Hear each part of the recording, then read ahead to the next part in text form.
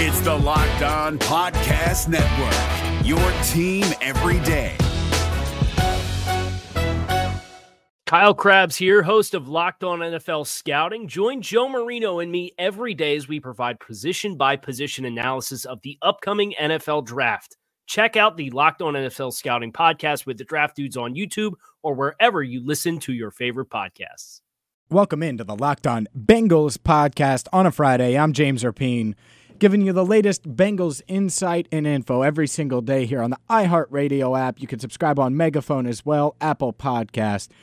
Thanks for tuning in. Today's a little different. It's a Locked On Bengals crossover with Locked On Bears host Lauren Cox. We recorded this on Skype. The audio on my end isn't the best, but certainly an in-depth preview of Bengals and Bears, and you can listen to that. I started off by asking Lauren about the Bears injury situation because the Bengals, they are all banged up, and we dive into that and so much more.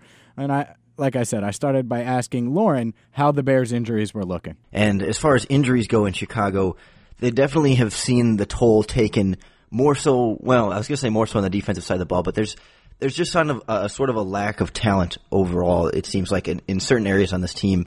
You know, they just put one of their starting defensive linemen on injured reserve. They now have, I think, 6 or 5 defensive starters now on injured reserve, although, again, week 1 starters, although that could change with one of them potentially coming off injured reserve. But they're down a defensive end. They're down both starting outside linebackers, one of their inside linebackers, and then one of their safeties who could potentially be coming back. Offensively, the wide receiver position is pretty banged up, and they've kind of had to scramble there. And that's... You know, they've maintained relatively healthy on the offense, but besides that and the right guard Kyle Long now out for the year, it's sort of the same Bears. It's just not necessarily a well-coached or highly talented group. Yeah, and looking at it might be the perfect scenario for the Bengals as far as who they're matched up with this week with the Bears. You mentioned the wide receiver position for the Bears. The Bengals are hurt at the cornerback position. Adam Jones isn't going to play this week with a groin injury. He has a grade 2 groin tear.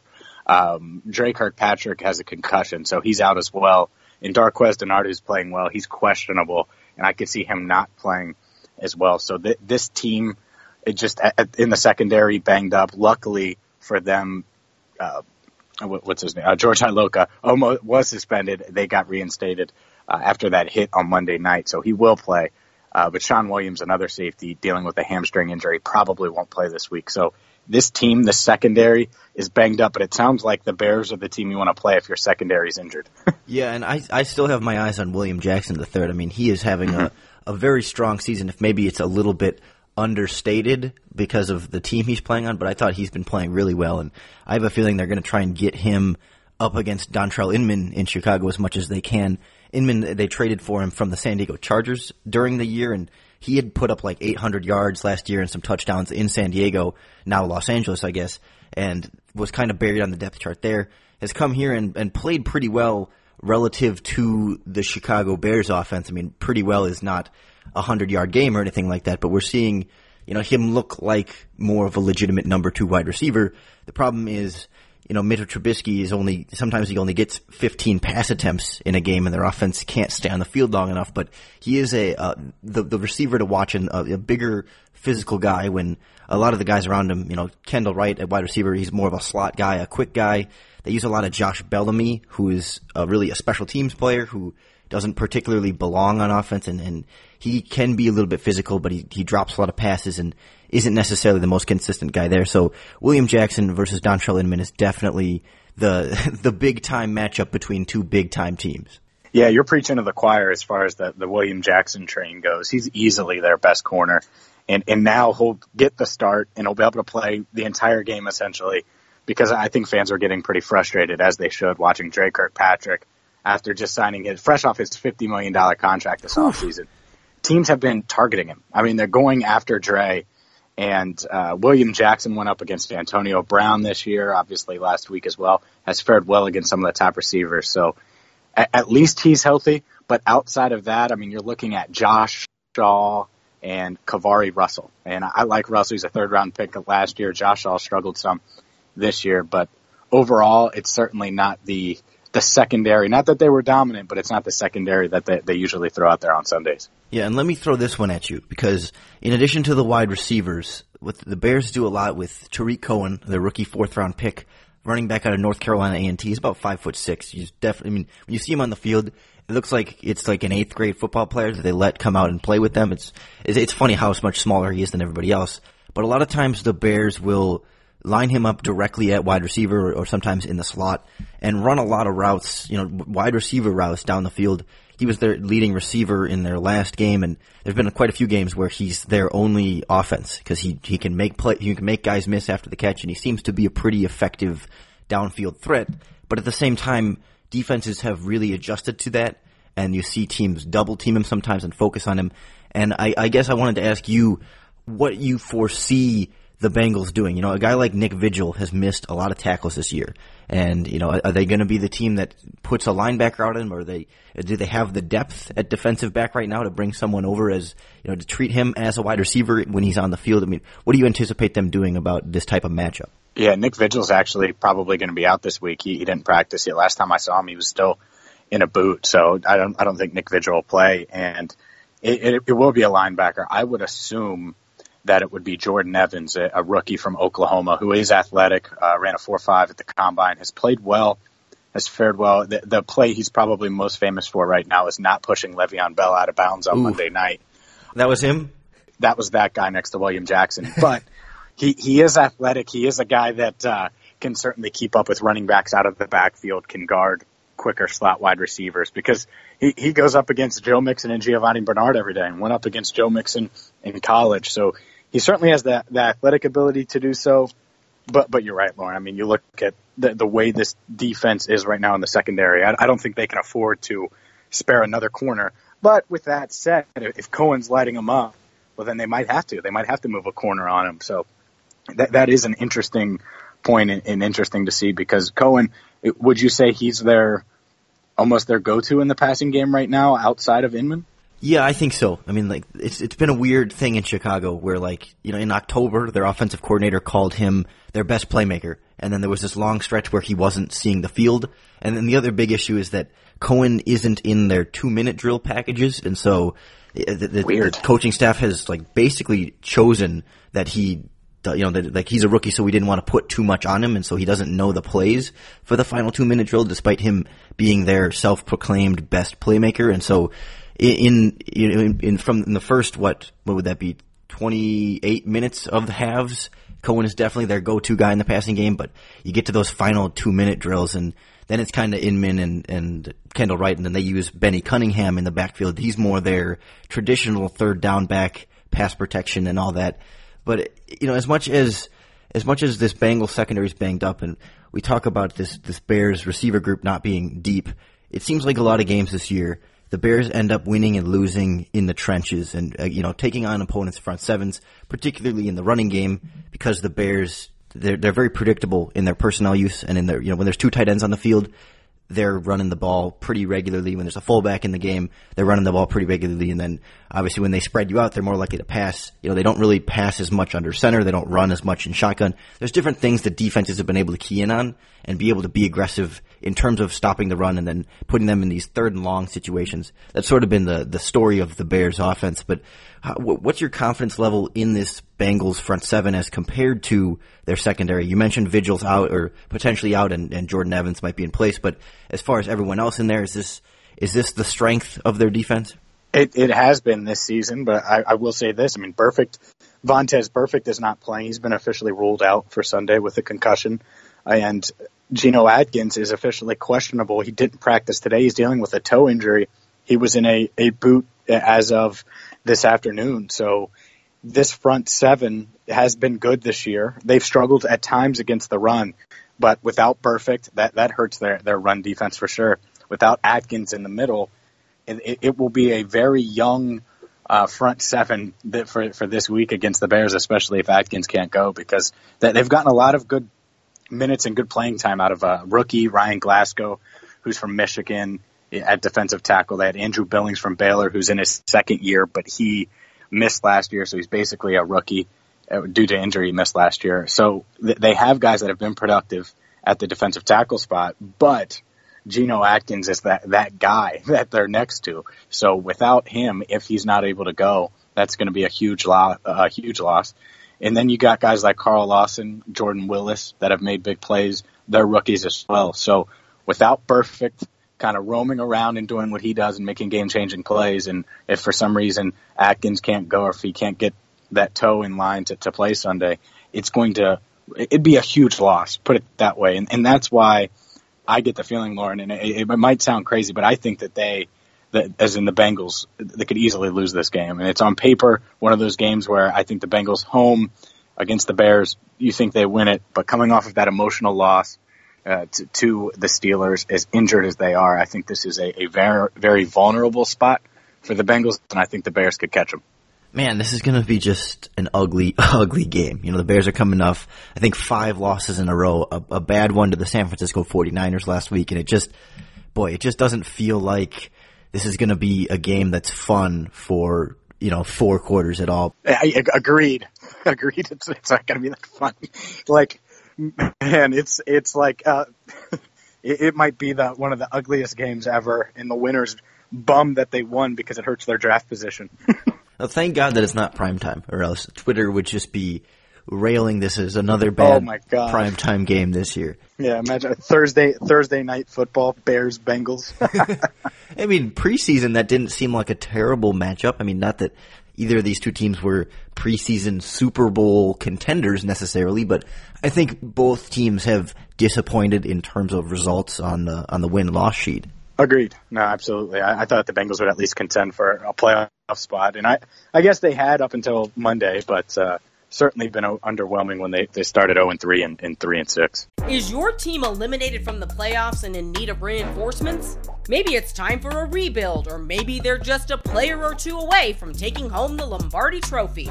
Either way, join Keith Sanchez and Damian Parson for Mock Draft Monday on the Locked On NFL Draft Podcast.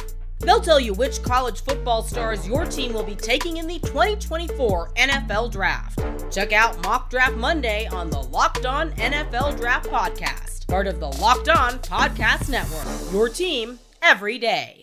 And what's the deal with Marvin Lewis and his job security? I mean, everyone in Chicago knows John Fox is going to be fired. Like, that's sort of a foregone conclusion right now. But now there's been a lot more talk about Marvin Lewis potentially moving on. I think some people have mentioned him in the potential, Browns front office type role. And, it seems like Marvin's been there forever, and there's been a lot of these type of seasons. So I guess what's different about this year? And I guess, is this a legitimate talk, or is this just like Twitter rumors?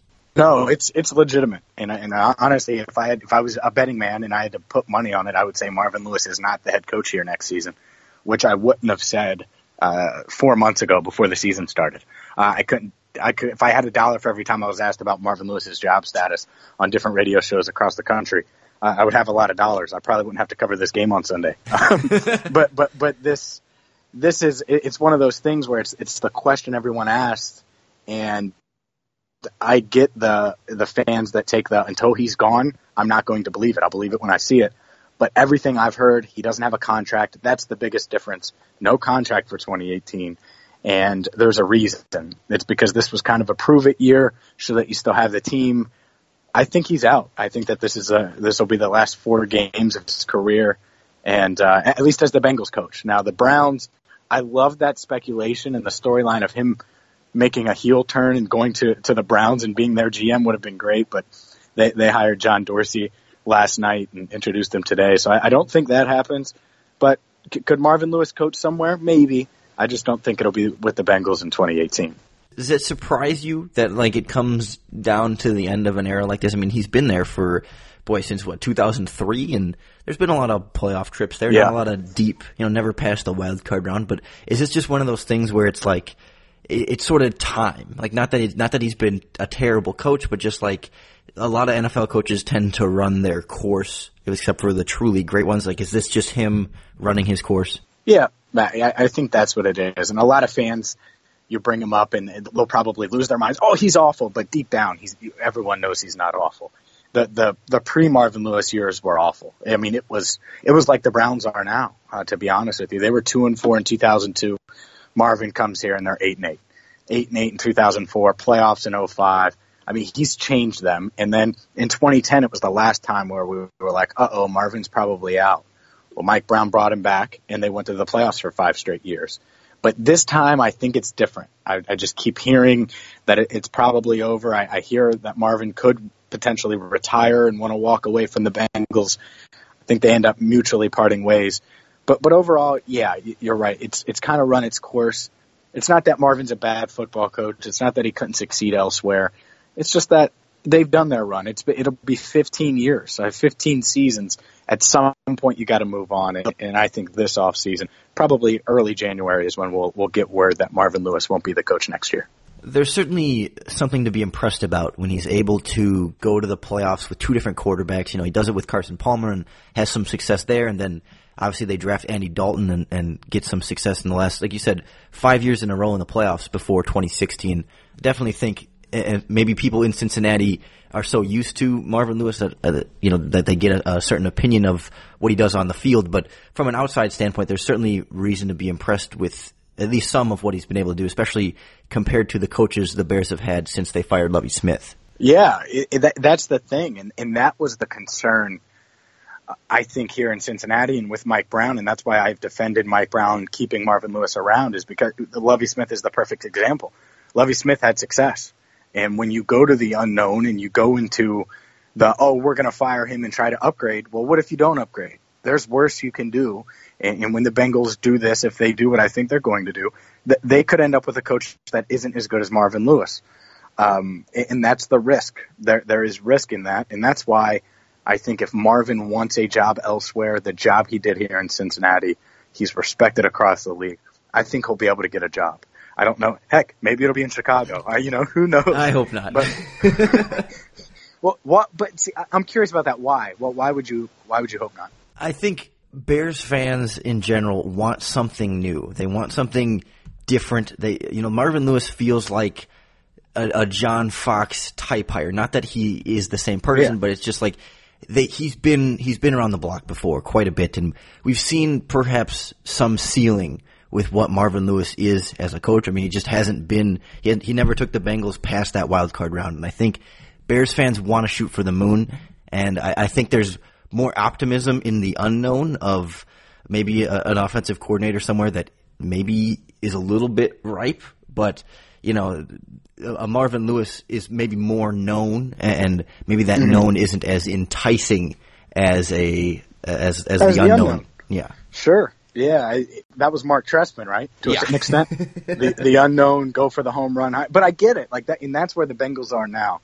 Is who could they bring in? I threw out earlier today on ESPN 1530. I threw out Brian Kelly, who coached for obviously coaches for Notre Dame, but he coached for the University of Cincinnati for 4 seasons, got them to Sugar Bowl, 2 BCS bowls, and had a lot of success and has won everywhere.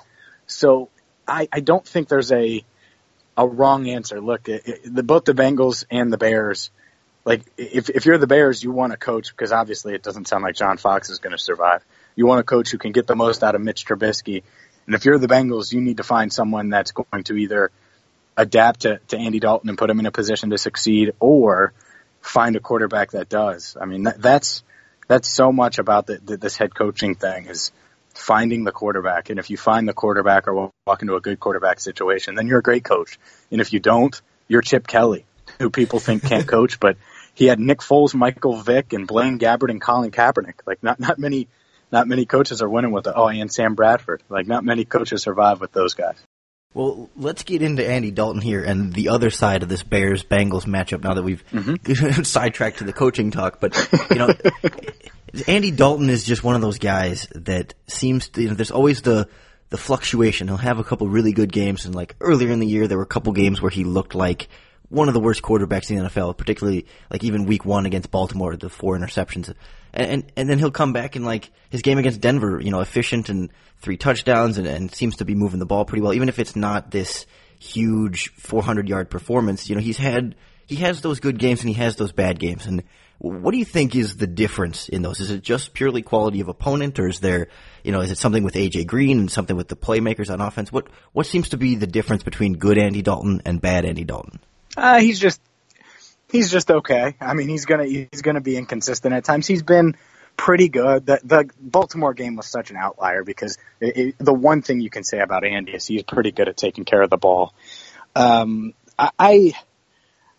seen as like a negative Andy Dalton guy because he doesn't wow me, because I don't think he's a guy you look at and look at what he can do and say, all right, he's going to win 4 games for me and get me to the big one in February. I mean, it's just that simple to me. But there's a lot worse than you can do with Andy Dalton. Andy Dalton's a lot like Marvin Lewis. You know, they're good. They're not great, and they're not awful, and you can do worse. So he's going to have those games where he costs you the game.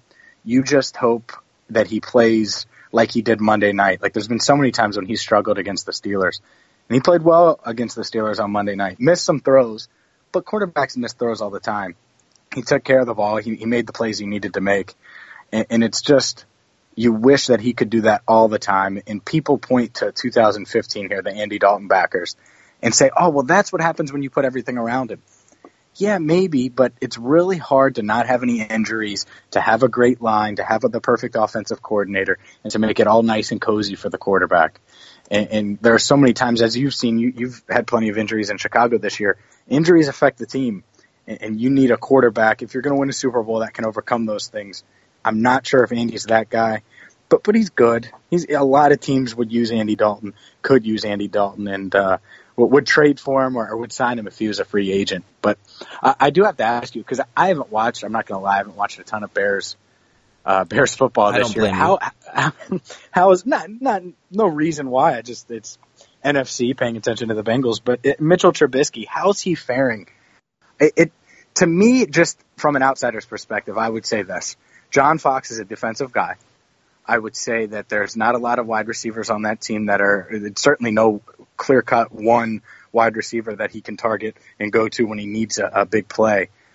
Is it fair to judge him this year when he's a rookie and he doesn't have sufficient weapons around him? That would be the question. But overall, how is he playing? It's difficult to judge him for sure, but I think there's still things we can glean from it. You know, from a purely like numbers and like comparing him to other quarterbacks, I think it's difficult. A, because of, you know, what you mentioned, the team around him, but B, just like the opportunities that he's had. You know, he doesn't put up big yards because there have been games where he attempted 7 passes in the whole game. And so, you know, you want to see better accuracy from him. Generally, there's too many plays where his ball placement is just a little bit off, and that usually comes back to his footwork or a little bit of his follow through on some throws. But at the same time, you see him extend plays with his legs and make some really, really nice throws outside of the pocket that hit some very tight windows that not a lot of NFL quarterbacks can do. And you've seen him a couple times come up in some pretty clutch situations. There was an overtime game against the Baltimore Ravens where the Bears had like 3rd and 11, and it was just outside of field goal range. They needed a first down. There was pressure in the pocket that was collapsing in front of him. He steps up and like jumps as a defender's about to make contact with him and hits a receiver for a big first down to win the game. But at the same time, there have also been a few fourth quarters where, you know, backs against the wall, you need just you're down 10, you need a drive to keep your team alive. And you've seen a couple interceptions ultimately end games. And so, you know, the bigger picture with him is just that he looks like a rookie quarterback. There's some flashes of why they took him number 2 overall, and there's plenty of example throws as to why maybe he either A, could have used more time on the bench or just needs more experience in NFL games to get, you know, to just get more under his belt. You know, he only started 13 games in college. That's the one number everybody talks about with Mitchell Trubisky, but it's a real phenomenon that, like, he just needs to throw those interceptions to see what these situations are like. He's only been in so many comeback drive situations. He's only been in so many overtime situations. He's only faced pressure in certain ways so many times to be able to build off of and sort of remember how he handled it in the past and how he's going to do it differently in the future. And so this is sort of the year of growing pains, taking his lumps, getting more experience, and being able to learn from it. Come back in year 2 with a new offensive coordinator, a new coach, maybe someone who's more of a quarterback guru type, or just someone who has more of a track record of this type of thing, and then we'll see really what a Mitchell Trubisky can do. And that's the thing, is it's interesting. It'll be interesting to see who they invest in. Obviously, Kevin White, he's injured again, right? Yeah, he's out for the year on injured reserve, and he's got another year on his contract, and they'll probably bring him back, but I don't think they're gonna, like, this year the plan was like, Kevin White's going to come back, and he's going to be one of our 2 best receivers, and he's going to be a big part of this offense. And so when he goes down, they miss that, and I think next year it's like, well, if he comes back, that's great, but we're not going to rely on him. Yeah, so him, Cameron Meredith, obviously, and Zach Miller just went down in the Saints game. He was their leading receiver. That's the thing to me. Like, people here for Andy Dalton are like, he doesn't have enough, right? And then I get it. But he still has Brandon LaFell, who's a veteran who would probably start for the Bears. Yes. He's not great, but he's a good possession receiver. A.J. Green, who's obviously would play for any team in the league. And then, like, Tyler Boyd, like, he has some serviceable pieces.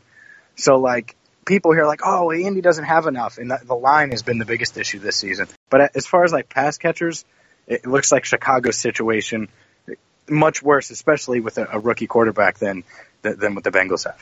Yeah, and I wanted to ask you about that offensive line. I'm glad you brought that up, because it seems like even in the offense as a whole, for the Bengals, injuries haven't been a huge issue. Maybe Tyler Eifert, kind of the big one that lingers over that. But, you know, this offensive line just seems like there's not a lot of quality talent anywhere. I mean, is Clint Bowling at left guard kind of the consistent one, and everything else is garbage? Yep, he's the one. He's the guy that's certainly good, certainly a dude that should be on the roster, and they extended him, and he can play well. But even his play has dipped at times just because of what's around him. Obviously, offensive line, it matters who's around you, what they're doing. Russell Bodine in the final year of his contract. The thing is, and Bengals fans are going to cringe, but I could totally see the Bengals bringing him back on a cheap deal, maybe as a backup, hopefully as a backup if you're a Bengals fan. The 2 names that kind of stand out, one has started to play a little better, is Andre Smith. They brought him back, and he's playing the right tackle position. But their first-round pick from 2015, Cedric Ogbuehi, and he's just dreadful. I mean, he's played a little bit better recently, the past couple weeks, especially in the run game. But I just think that they're bad. They're bad as a group. They're mostly bad individually. And until they upgrade that offensive line, get some more talent on that offensive line, this offense, with Andy Dalton, who's limited, with a pass-catching group that hasn't been what they expected it to be. I know I just praised them, but they were expecting John Ross to be out there. They were expecting this offense to put up big numbers with Joe Mixon in the backfield. And it just hasn't happened this year. And I think it all stems from that offensive line, and that's their number one priority this offseason, outside of figuring out what they're going to do at coach, is upgrading the offensive line. And I do think that matches up, at least. You mentioned the Bears secondary, the Bears receivers versus the Bengals secondary being a good matchup of ineptitude. I think the Bengals offensive line versus the Bears pass rush will be another one of those type mashup. I mean, the Bears have Akeem Hicks at defensive end, plays mostly defensive tackle, and he does a phenomenal job, and he might be a Pro Bowler this year. But everybody else has been a real issue. I mean, Hicks, he lines up on the left side of the defense like 99% of the time, so I'm sure they're going to try and get him versus, Trey Hopkins and Russell Bodine and Andre Smith and all that. But outside of him, Leonard Floyd's out for the year on injured reserve. Willie Young is out for the year on injured reserve. And so at outside linebacker right now, they're rolling with 3 veterans. Pernell McPhee, who doesn't have functioning knees and can only play a few snaps a game and just isn't that effective when he's on the field. And then they have Sam Acho and Lamar Houston, 2 veterans that have been consistent, but this isn't a pass rush, even with them, that can put themselves over the top and really consistently pressure opposing quarterbacks. And maybe this is the week where they put it together against a poor Bengals offensive line, but I'm not particularly counting on it. I think the Bears are going to drop guys in coverage and go with maybe more of a 3-man rush and try and take away the quick game for Andy Dalton and put extra guys in and around A.J. Green and not allow some of those matchups. So I'm not anticipating a super blitz-heavy defense from the Bears and just hoping, praying that their front 4 can get that pass rush, sometimes a front 3. And this is either going to be a game where Akeem Hicks goes off and has a couple sacks and a big performance, or Andy Dalton has time to throw for maybe the first time this season and is able to get some passes off. Yeah, that's certainly interesting. I will say this: the offensive line has given Giovanni Bernard and Joe Mixon obviously out Sunday, so some more running lanes than normal. So if they're able to run the ball with Gio, that would certainly help as well. But overall, I think you're going to be able to get some pressure on Andy if they take away that quick game, especially because that's a lot of people think the offensive line has improved in passing, in the pass blocking thing. But most of the time, when I have Joe Goodberry on, he does a film review with me every week. He says it's basically just because they're getting rid of the ball quicker, and it hides the offensive line a lot more. So the key, I think, for the Bears, if you can limit the run game and limit A.J. Green and the couple big plays that he could probably make, then you're really, I think, in gear, putting yourself in a chance to win. Because I do think the Bears are going to score. I think they'll probably establish a run game.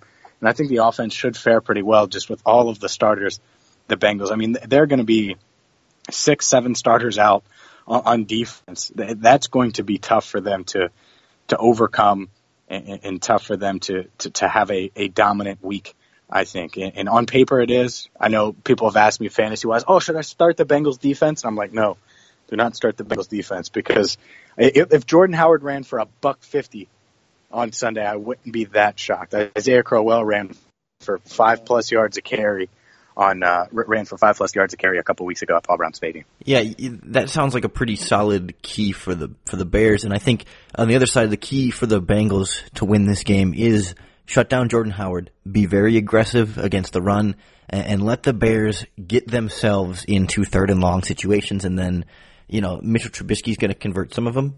He hasn't been too bad on 3rd down, but this offense has not been able to consistently drive down the field and score points. I mean, there's been a lot of games where they get, a defensive or a special teams touchdown, and the point total on the year looks like a higher average points scored. But if you just isolate the offense's points scored, there are very few long touchdown drives that the Bears offense is able to muster. And so if you don't turn the ball over and you do your best to shut down the running game and just kind of extend drives offensively to keep the Bears defense on the field, because that's been their weakness, is they can't get off the field on 3rd downs. They get worn out. Akeem Hicks plays a ridiculous amount of snaps, and once their best player on defense is tired and worn out, they lose that pass rush, and then their secondary loses, those quick timed throws, and they hung out to dry in coverage quite a bit, and it all sort of cascades for the Bears. So maintaining the time of possession and taking care of the ball and keeping the Bears running game down, those are kind of the big keys I see for the Bengals to pull off that upset. And so from there, let's wrap up here with score prediction. You said you could easily see the Bears winning. What's your final score take? Who do you think is going to win if you're going to put a number on it? And then I'll do the same. I think Bears win 20-17, and I think Mike Nugent kicks the game-winning field goal and dances in Paul Brown Stadium, and Bengals fans just get their hearts ripped out.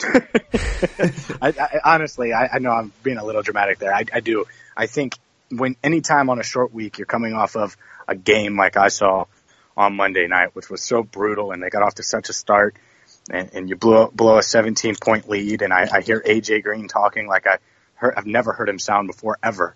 To me, that takes an emotional toll on you. Now they're 5-7, playoff hopes all but dashed, injured.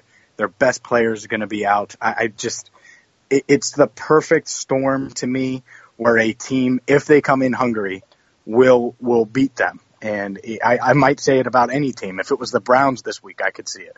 Like, it's not really about the talent. It's less about who they're playing and more about, are they going to respond well to the adversity on a short week and with all the injuries? I don't think so. I think the Bears win by 3. I'm going to take the same score, but the opposite result. I think it's 2017 Bengals. I think the Bears, I very rarely picked the Bears this year, and there's just something about a team, as much as Marvin might be on the way out, there's something about coaches who have done this a long time, who have been consistent, and it just doesn't feel like to me, I mean, you obviously know the Bengals much better than me, but it feels like to me like maybe, just maybe, this Bengals team will have quit just a little bit less than the Bears have quit. And the Bears quit 2 weeks ago against the Philadelphia Eagles, and towards the end of this 49ers game, they were just absolutely demoralized for like the 5th straight game, and it just feels like the bottom is ready to fall out, and it kind of fell out against the Eagles, and losing to a then 1-win San Francisco 49ers. There's just something that feels wrong to me about picking the Bears over a Bengals team that, even though they're not playing like a 5-7 team, they still played the Steelers close, and they've still played quality teams and beaten at least better opponents than the Bears have beaten this year. And I don't quite have the same confidence in the Bears to pull it together and get the win. I think it'll be close, and I think it'll be ugly, but I'm going to give the Bengals one more W. We can agree that it'll certainly be ugly. By the way, Lauren, tell all of the Locked On Bengals listeners where they can find your work. Yeah, so I work for Pro Football Focus, do some grading and stuff with them, and I actually write the Bengals previews for them too, so I've got a little bit of Bengals background. So I do Bears and Bengals stuff for them, and then I write for USA Today's BearsWire.com. And again, you can follow me on Twitter at CoxSports1. It's like Fox Sports 1, but with a C. It's got a ring to it. Yeah, it does. I like that's sort of my go-to phrase. But remind my listeners again your Twitter handle and what you do on the radio there. At James Rapino on Twitter, at Locked On Bengals. Obviously, LockedOnBengals.com. I write for that. I do radio stuff in Cincinnati for ESPN 1530, the ESPN affiliate here in Cincinnati, also 700 WLW. So I'll be at the game on Sunday covering it. I'll actually be in the Bears locker room following Bears and Bengals locker room after the game. So if it's a win and Mike Nugent kicks the game winner, well, either way, I'll probably talk to Mike Nugent. But if he kicks the game winner, I'm sure it'll be a happy interview with the former Bengals kicker. Well, it certainly gives my listeners reason to follow you, and I definitely recommend doing so. Great Bengals follow, but also just NFL talk and everything in general. So definitely recommend that. And James, I want to thank you for doing this crossover podcast. It's fun. It's something that's nice about the Locked On Podcast Network here, being able to get expert opinions from every individual team. That's Lauren Cox. I'm James Rapine. Thank you so much for listening to the Locked On Bengals podcast. You can subscribe on iTunes, the iHeartRadio app, and Megaphone. Make sure you check out LockedOnBengals.com, where I'll have some stuff up there later this weekend, and I'll be at the game on Sunday covering it. You'll have audio there, and as always, Locked On Bengals. It's your insight, your daily podcast, getting you all set for Bengals action. I'm James Rapine. Have a great weekend. I'll be back at it with Joe Goodberry on Monday here on the Locked On Bengals podcast. Is your team eliminated from the playoffs and in need of reinforcements? Maybe it's time for a rebuild, or maybe they're just a player or two away from taking home the Lombardi Trophy.